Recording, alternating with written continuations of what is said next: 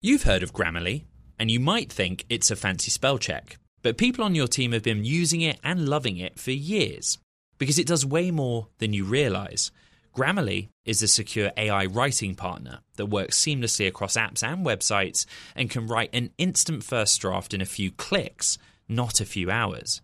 When every word your team writes is clear, concise and on brand, companies can save 19 days per employee per year. Learn what better writing can do for your company at Grammarly.com. Grammarly. Easier said, done.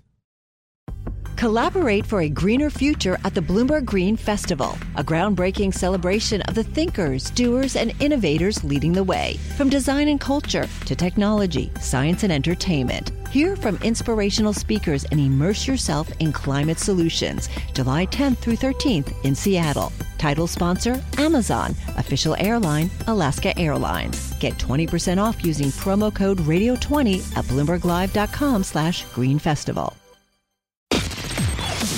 The heart of where innovation, money, and power collide in Silicon Valley and beyond. This is Bloomberg Technology with Caroline Hyde and Ed Ludlow.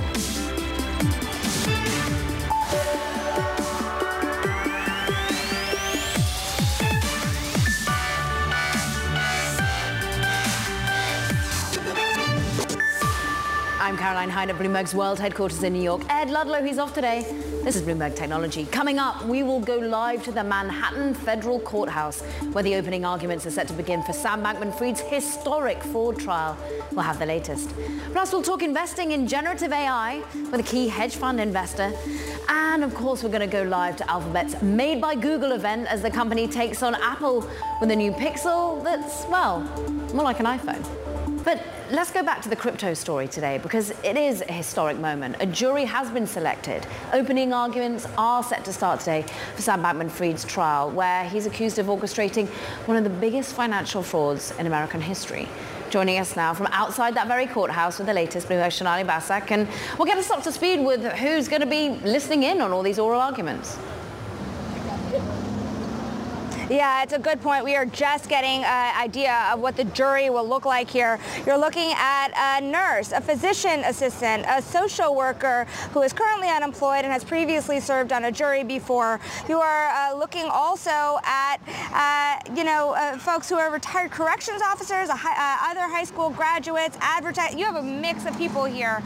You have a number of jurors here that, again, have been very heavily questioned here over the last 24 hours, Caroline, about whether they had preconceived notions about cryptocurrencies and other parts of Sam Bankman-Fried's world, like, for example, effective altruism. That's another thing that the jury had asked to make sure that there weren't going to be negative vibes coming from that jury headed into this 6-week trial with very serious criminal counts being faced by Sam Bankman-Fried. Now, as I stand outside the courthouse, the jury, as we say, has been selected. We know generally who these people are, what they do for a living, how they have been questioned. The opening arguments are starting imminently as well. We will hear from the prosecution really for the first time to lay out their argument, and more importantly, we don't know how Sam Bankman-Fried prepares to defend himself against these charges, and we will hear from them as well in a series of 30 to 40 minute open remarks from both sides.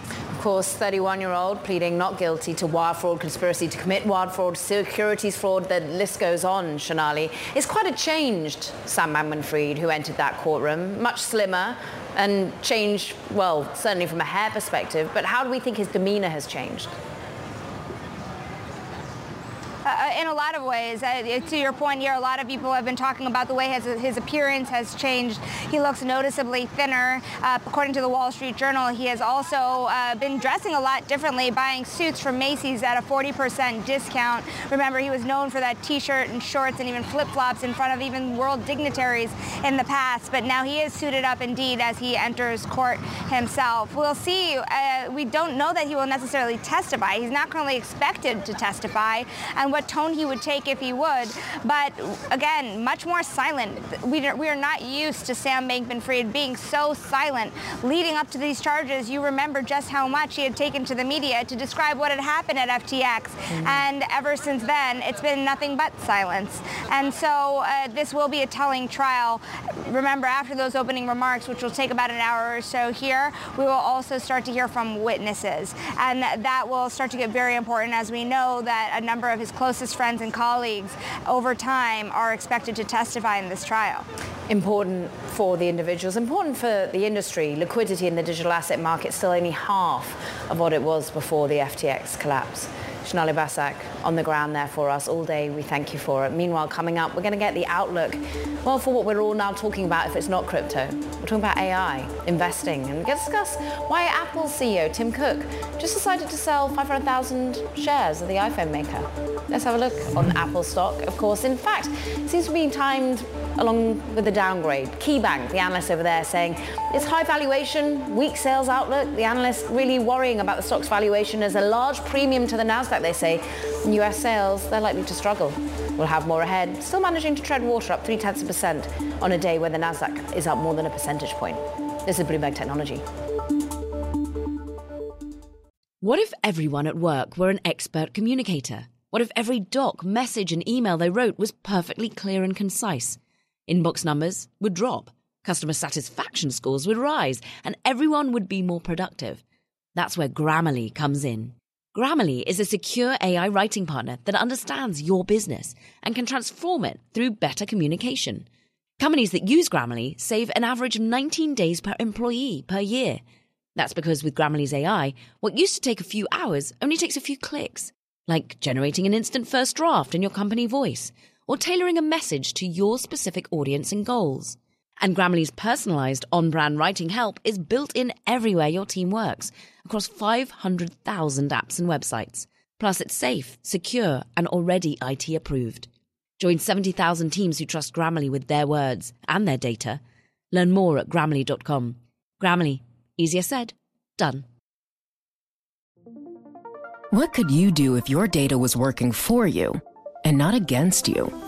With Bloomberg delivering enterprise data directly to your systems, you get easy access to the details you want, optimized for higher-level analysis, and financial data experts committed to helping you maximize your every move. Our data is made for more, so you can show the world what you're made of. Visit Bloomberg.com/enterprise data to learn more.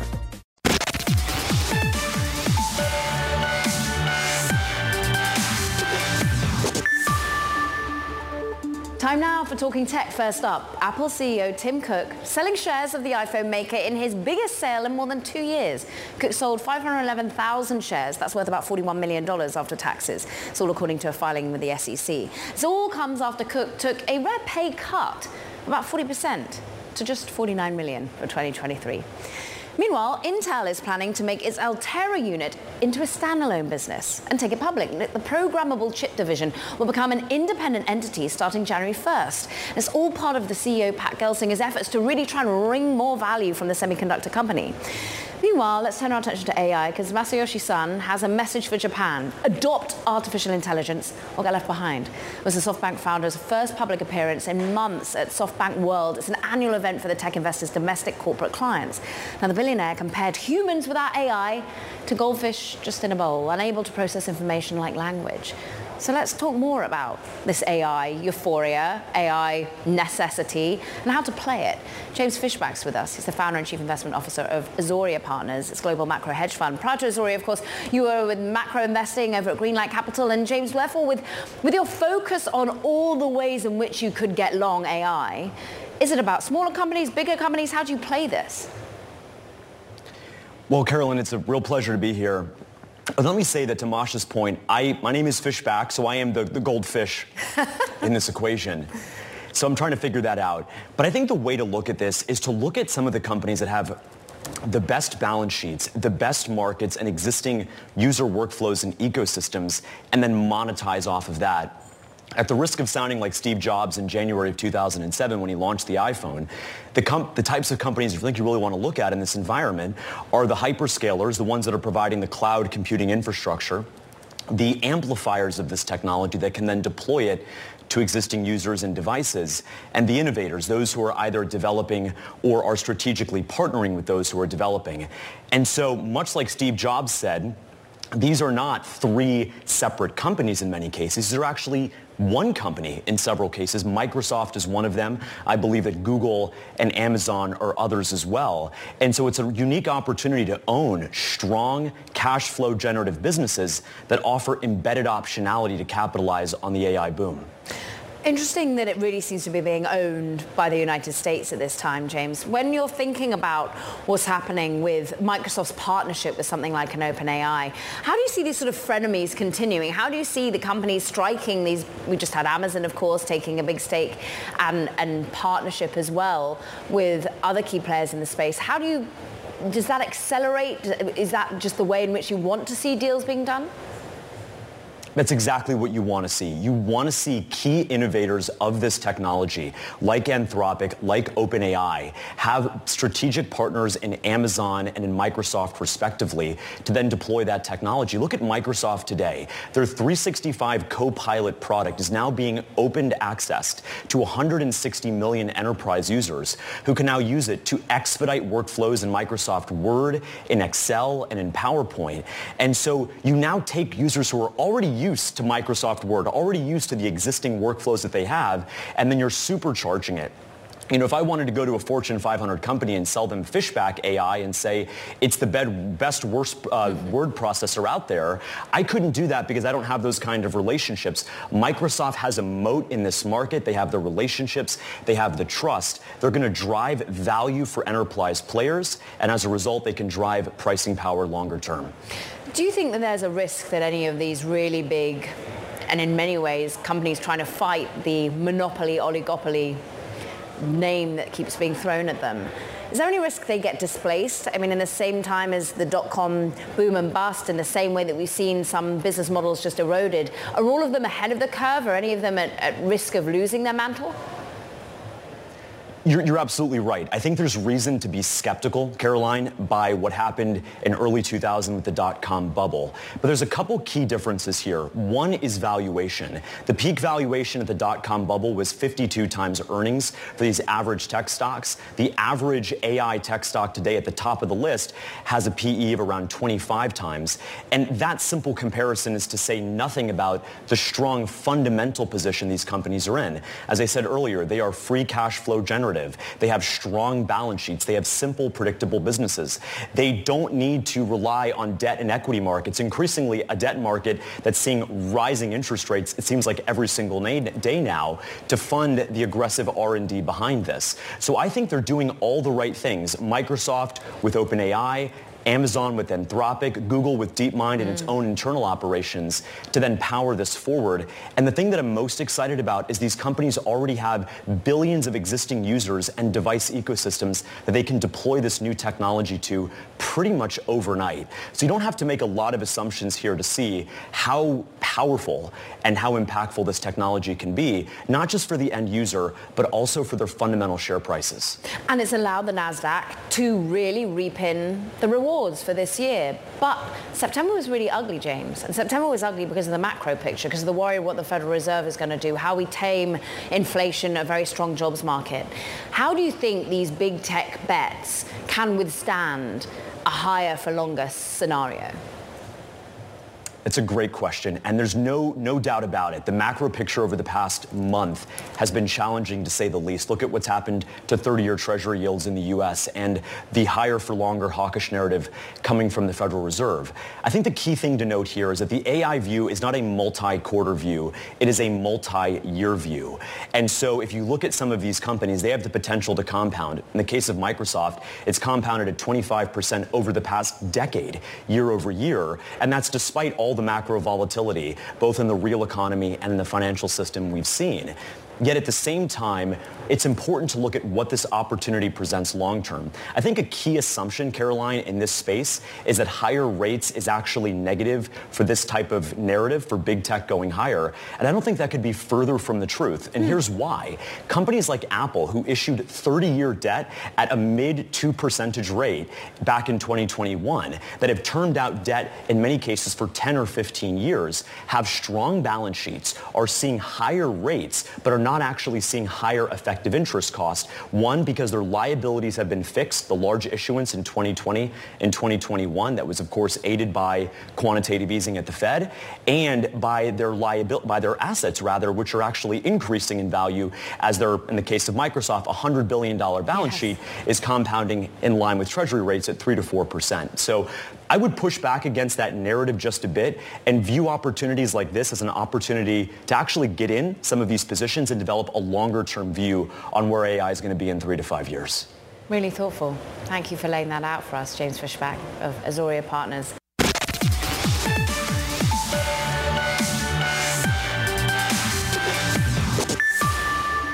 Well, look, we know that Alphabet's Google has been going head-to-head with Apple in many ways for years when it comes to hardware, but really it feels head-on right now. The new Pixel phones, have you seen them? They're kind of more iPhone-like than ever before, particularly when you're looking at the price point. Bloomberg's chief correspondent, Mark Gurman, who has all the inside track around these product announcements.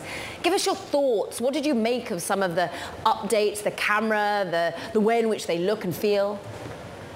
Yeah, I mean, I think Google is continuing to push out, pretty impressive AI-driven products. The new Pixel phones, the Pixel 8, the Pixel 8 Pro, very impressive new camera features, new G3 Tensor processors. This is their 3rd generation custom processor. A few upgrades here that make it a little bit more like an iPhone. Surprisingly, the facial recognition on the previous Pixel phones, at least the last couple generations, they weren't graded security-wise high enough to be processed for payments using your banking apps. Now they've upped the security on that. As you know, Face ID on the iPhone since 2017 has had that level of security. The design of the Pixel phones continue to be some of the best smartphone designs on the market.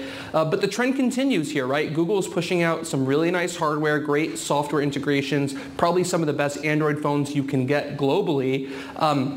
But that really hasn't translated into really strong amounts of market share, right? So that's the problem Google will continue to grapple with, at least for the foreseeable future, making really good phones and really good hardware products that are just not selling as well as their competitors from Samsung and Apple. And that's what Google now has to figure out. They have the right hardware. How do they get them to sell in those bigger quantities?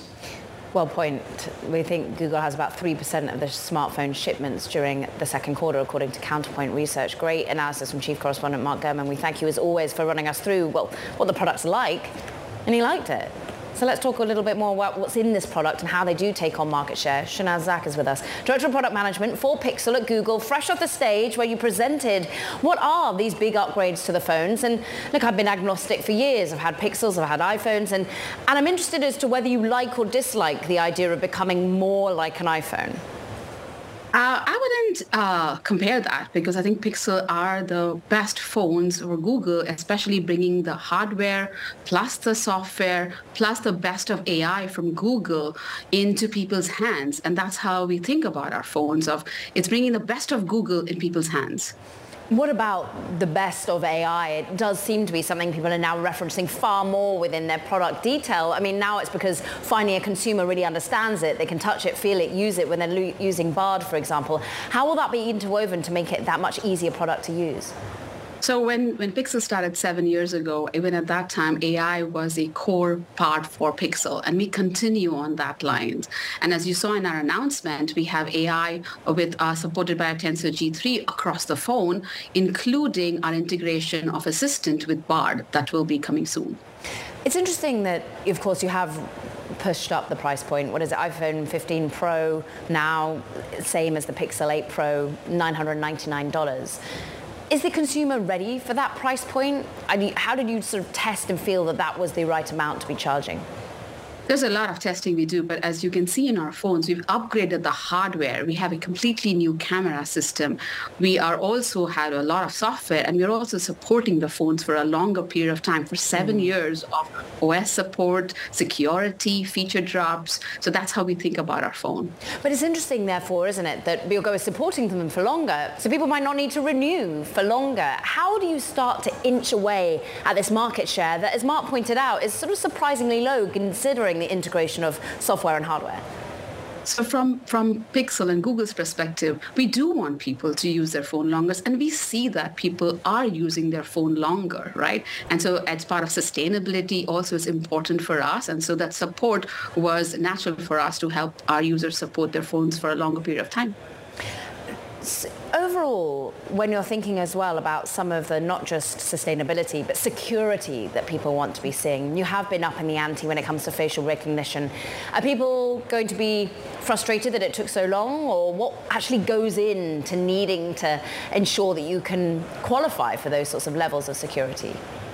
In terms of the phone, our phones always were secure. We had our Titan chip, and our phone security was supported for 5 years. So we are upping that to 7 years, and yes, they are one of the most secure phones out there. What do you think it will take to get the market share higher? Why do you think there has been reticence? Has it been... And just because people are used to the iPhone ecosystem, it's harder to drag them out? Is it more that you therefore focus on an international consumer? Particularly, you've made real inroads in Japan, for example. That's right. Pixel is the fastest growing smartphone in our markets, and it's the only phone that grew in units sold year over year. So we're definitely seeing that, and we're looking forward to more of that, and especially with all the AI features and all the amazing hardware and software, that's what we're going after. How are you thinking internationally about your supply chain as well? In terms of supply, like you mentioned it, Pixel is doing very well in our international markets in Japan as well. And so that is a core focus of how do we make sure that, users across the world in our markets get our phones. And what about ultimately building the phone? Because there has, I think of an Apple that's had to really rethink the way in which its product is made, where it is made in this global landscape where suddenly China and the US just aren't getting on in quite the same way. How do you think about, with sustainability on the one side, also supply chain resilience on the other? So like you said, sustainability is a big focus for us, and it's been years in the making. It's not something we're doing right now. As we announced on stage, actually, on sustainability, this is the first phone which is free of plastic. So sustainability, where it's made, how it's made, has been a key focus and is a key focus for us. And a lot of this is also about the entire ecosystem, not just the supply chain, but also of what you're offering alongside, the earbuds, the watch, the way in which you can interact across all of the software too. I mean, you're someone who's been at Google now for 17 years, I think it is. What is it that makes you so addicted to continuing to build with this company? The people. I've been at Google for 7. I grew up with Google, and I've, it might sound cliche, but I do love the people that I work with. They push you to think well. They push you to do the right thing. And that's what I really enjoy about working at Google, the people around us. Well, we're thinking about your product today, Shanaz. Thank you very much indeed for joining us. We've got a few more of your people on the show a bit later. Director of Product Management for Pixel at Google. Great to have some time. Thank you for having me.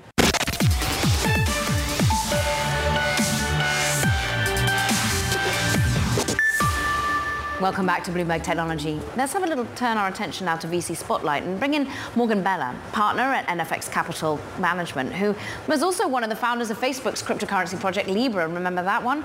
She was building one of the first stable coins. You've ridden out what has been sort of the highs and the lows of how crypto more broadly is seen, not only by consumer, Morgan, but also by a regulator in the US. I'm interested as we do start to see the time of Sam Bankman-Fried in court, the pain points relived for so many. How are you feeling about the crypto sphere in which you're investing? Is there activity going on, particularly in the startup community? Thank you so much for having me on. I have a potentially not popular opinion on this, but I am so much happier investing in crypto today than I was 12 months ago, even before the FTX scandal. And a question that I've asked other crypto founders is, do you think that there's a chance that we look back on this FTX mess as a positive? And people looked at me kind of like I had 5 heads, but let me explain why. And I think it's FTX. It was crazy out there. And the laws of gravity were not thought to apply to crypto startups.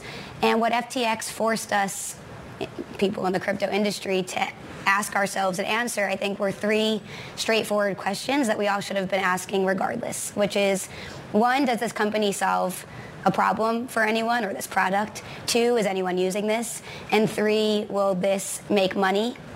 And there were so many companies, and there are so many companies that were funded, that are funded, that don't answer 1 of those 3 questions, let alone 3 of those 3 questions. So like the party that was going on had to come to an end.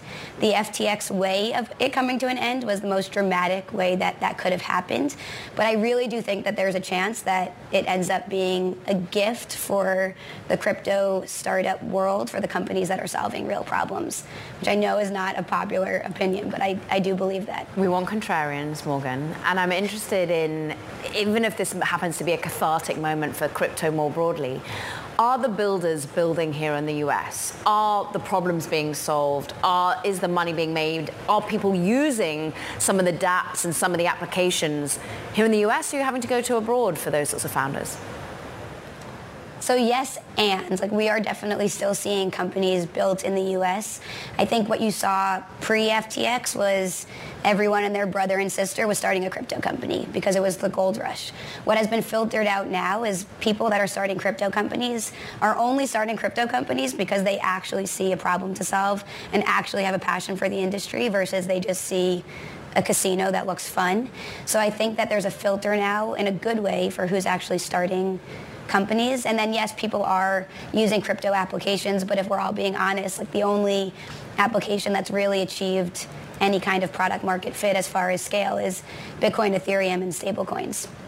We are still definitely seeing development in the US. It's interesting. We do understand, in fact, that the trial for Sam Bankman-Fried is underway, and we understand that opening statements being made. Bankman-Fried currently expressionless, we understand, as the government continued with their opening remarks saying that the defendant wanted money he didn't have and he committed fraud. But Morgan, let's move away from that for a moment to the regulatory environment with which we're in, because you do have an SEC chair who seems adamant to police, whether it's after these companies are built or as they're being built. And I'm interested as to whether that's really an environment people want to find product market fit in at the moment. I think it's an environment that people want to find product market fit in if there is like a market and a business to be built, but it's definitely a thorn for sure. And I think an issue is there are very few topics that rally both sides and that gain you favor on both sides. So if you're a politician with political aspirations and you're trying to win favor on both sides of the aisle, going after crypto is one of a few categories that no one's going to really oppose you. So the incentives and the psychology behind that are definitely not in crypto's favor, which is a bummer. Well put. But there's still a prize. Technical term. I mean, go in there then and get nitty-gritty with some of the problems you'd like to be being solved in this. I mean, what's getting you excited when you're getting up 12 months on and you're saying it's a far better environment to be writing checks into? NFX has a lot of money to put to work. You're already putting money into various startups, whether it's Space, Stoke Space. I mean, whether you're also in Miston Labs. Ramp is a company, of course, that's all about trading of crypto and assets. Where do you want to see some of these problems solved for you? Thank you for those shout outs. So stablecoins still, I spent 4 years banging my head against a wall, so I still think that there's a lot of room to go there, more from the U.S. government buy-in side.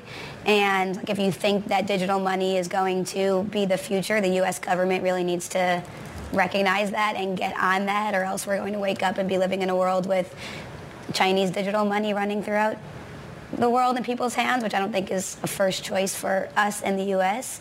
And then also just usability. I think what you've seen with AI is ChatGPT had this moment with mainstream consumers.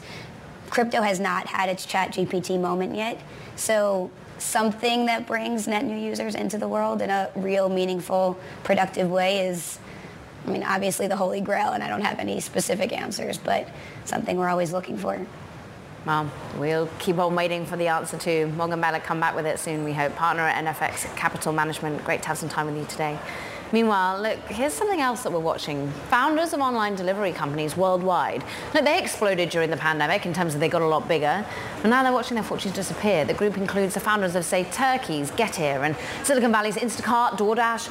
Well, they've now collectively lost $15 billion. More than in terms of overall market valuation. Coming up, let's talk about healthcare tech.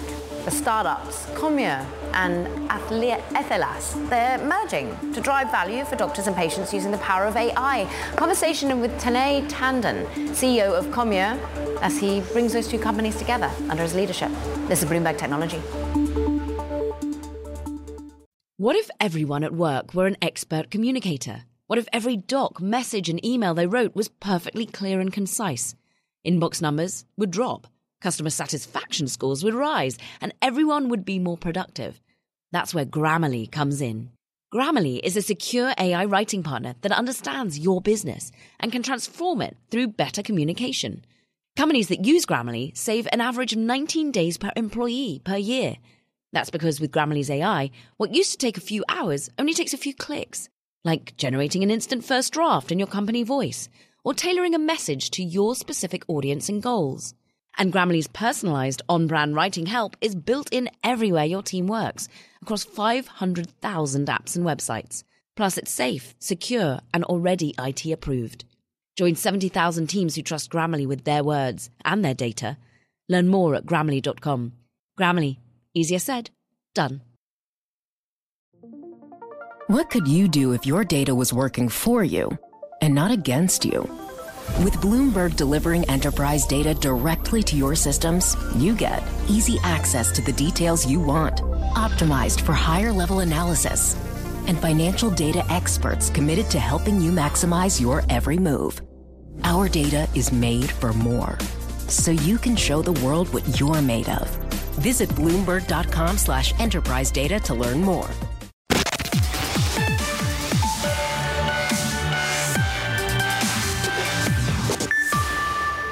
Taking a look at Palantir shares for you today, because the data analysis firm, co-founded by tech billionaire Peter Thiel, of course, is closing in on a contract with the United Kingdom's National Health Service, the NHS. It could be a 5-year agreement, which is designed to help the agency analyze medical data, detect suspicious patterns, ultimately overhaul its entire system. Now, sources say the government is on track to announce Palantir as the winning bidder as soon as this month. Now, from one Tolkien-inspired name to another in the world of healthcare, 2 healthcare startups are forging a new path using artificial intelligence to become a health operating system. Data platform Commure and FTX, which is also from Middle-earth, which builds remote patient monitoring technology, will complete a merger by the end of the month. Joining us now is Tanay Tandon, CEO of Commure, who was, of course, leading FTX. And I'll ask you at the end why Tolkien is such a big part in all these naming of these companies. But today, ultimately, you're trying to use AI to make healthcare more, efficient in the same way that Palantir might do with the NHS, correct? That's right. And first of all, I'm impressed you got the Lord of the Rings reference. Most people don't. But that's exactly right. We're taking one of the biggest pain points in healthcare, which is a disparate set of data sources across hundreds of different systems and tons of manual work that doctors and administrators do every day, and supercharge that with large language models to automate workflows and grow doctors' revenue and health system revenue. What everyone is, of course, slightly concerned about with Palantir and the NHS is data and data sharing and the knowledge. How are you making sure that from the get-go, the users, ultimately at the end of this, feel very secure about the security of their data? I think that's a non-negotiable. When you look at healthcare IT companies, software businesses, it really comes down to making that a P0 in terms of how you design your systems and working forward from there to really help at the end of the day to drive value for doctors and clinicians, while at the same time protecting patient information. And the companies that, go ahead. I know, I was just going to say, driving value. Well, clearly the business that is bringing you together and some of your VC backers think that you're going to have a lot of value, and ultimately together you've got a combined valuation of about $6 billion. And tell me about the revenue streams therefore today. How are you going to be building and making sure that you can win business in a profitable manner? Definitely. I think the exciting thing about healthcare is it's 20% of U.S. GDP. Apellis already processes hundreds of millions of dollars worth of claims. Commure deals with billions of dollars worth of appointments every single year. And this is just a small percentage of the total dollars that flow through the healthcare system. And the exciting thing here is that we can use software that at the end of the day automate these workflows and drive a profit margin for health systems. And end of day take a small cut of that to grow the profitability of our own business. How did this merger come about? Was it all to do with General Catalyst? Of course, it was backing both of you. I think this merger has been a long time coming. I've known Hemant Taneja, the managing director at General Catalyst, for 7 years now. He's known me since before I dropped out of school to found Apellis. And the end of the day is a marriage made in heaven. These two companies serve similar customers, have similar end goals. One has a data platform that saves time. The other builds large language models and revenue cycle software. You put them together and you get magic. And talk about those large language models that are going to sort of be part of the magic.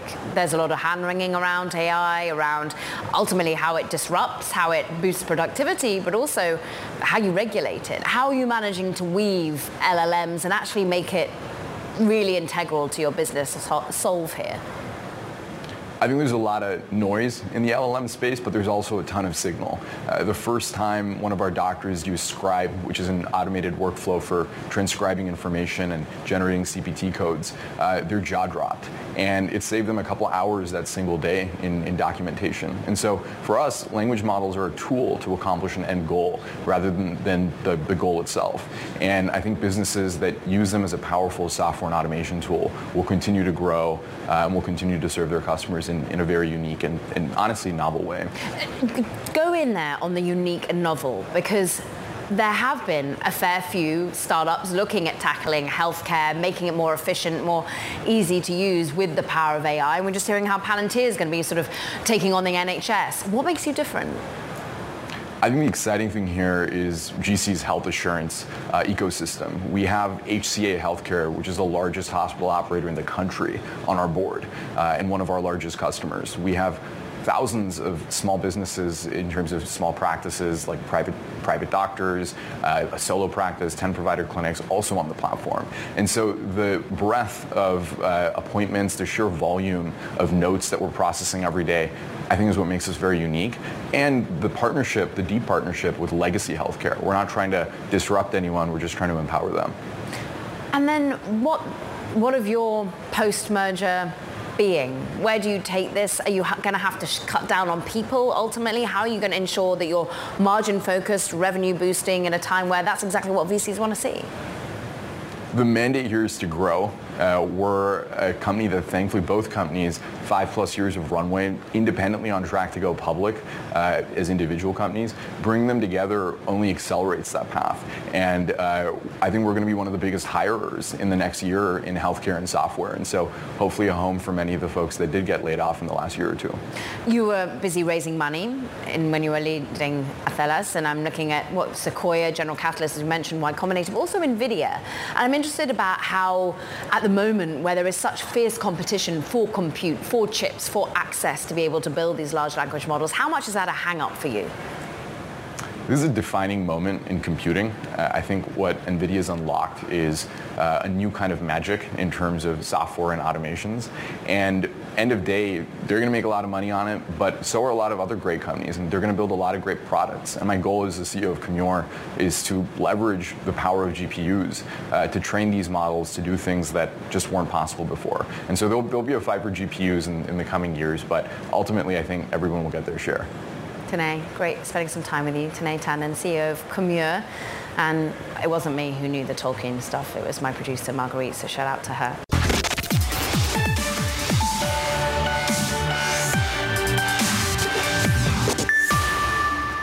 Let's get back to Google's announcements today. It's not all about the Pixel lineup because, well, Silicon Valley company also wants to compete with Apple and many more health trackers, for example, and watches with the Pixel Watch 2, which includes faster Qualcomm chip. It's also lighter. Let's bring in James Park, Fitbit Vice President, General Manager at Google, who's just been presenting the new watch. And how are you setting yourselves apart? What is the offering that you have different from some of the other things that are on the market right now, James? Great question. One of the key things that we wanted to do was improve upon the great things that we did in the first generation Pixel Watch. So as you pointed out, we introduced a new processor, which makes the performance a lot smoother and snappier, and it's very noticeable for our users. We've also dramatically improved the battery life as well. With the always-on display on, you still get 24 hours of battery life, and we're also offering much faster charging time for our users as well. And along with that, one of the most important aspects of the Google Pixel Watch 2 are its safety and health features. So we offer this feature called Safety Check. You just check in, and if you don't check in after a certain period of time, your location will be automatically shared with your emergency contact. So it gives you that peace of mind. And then we've introduced 3 new health sensors, including skin temperature, dramatically improved heart rate with 40% more accuracy, and a new sensor called body response to help you manage your stress. So there's a lot of improvements packed in this next generation of the Pixel Watch that we're really excited about. Who's your typical buyer right now? I, as a parent, immediately am starting to look at the world of smart watches as a way to ensure my children are safe. But who is generally the purchaser and wearer of this?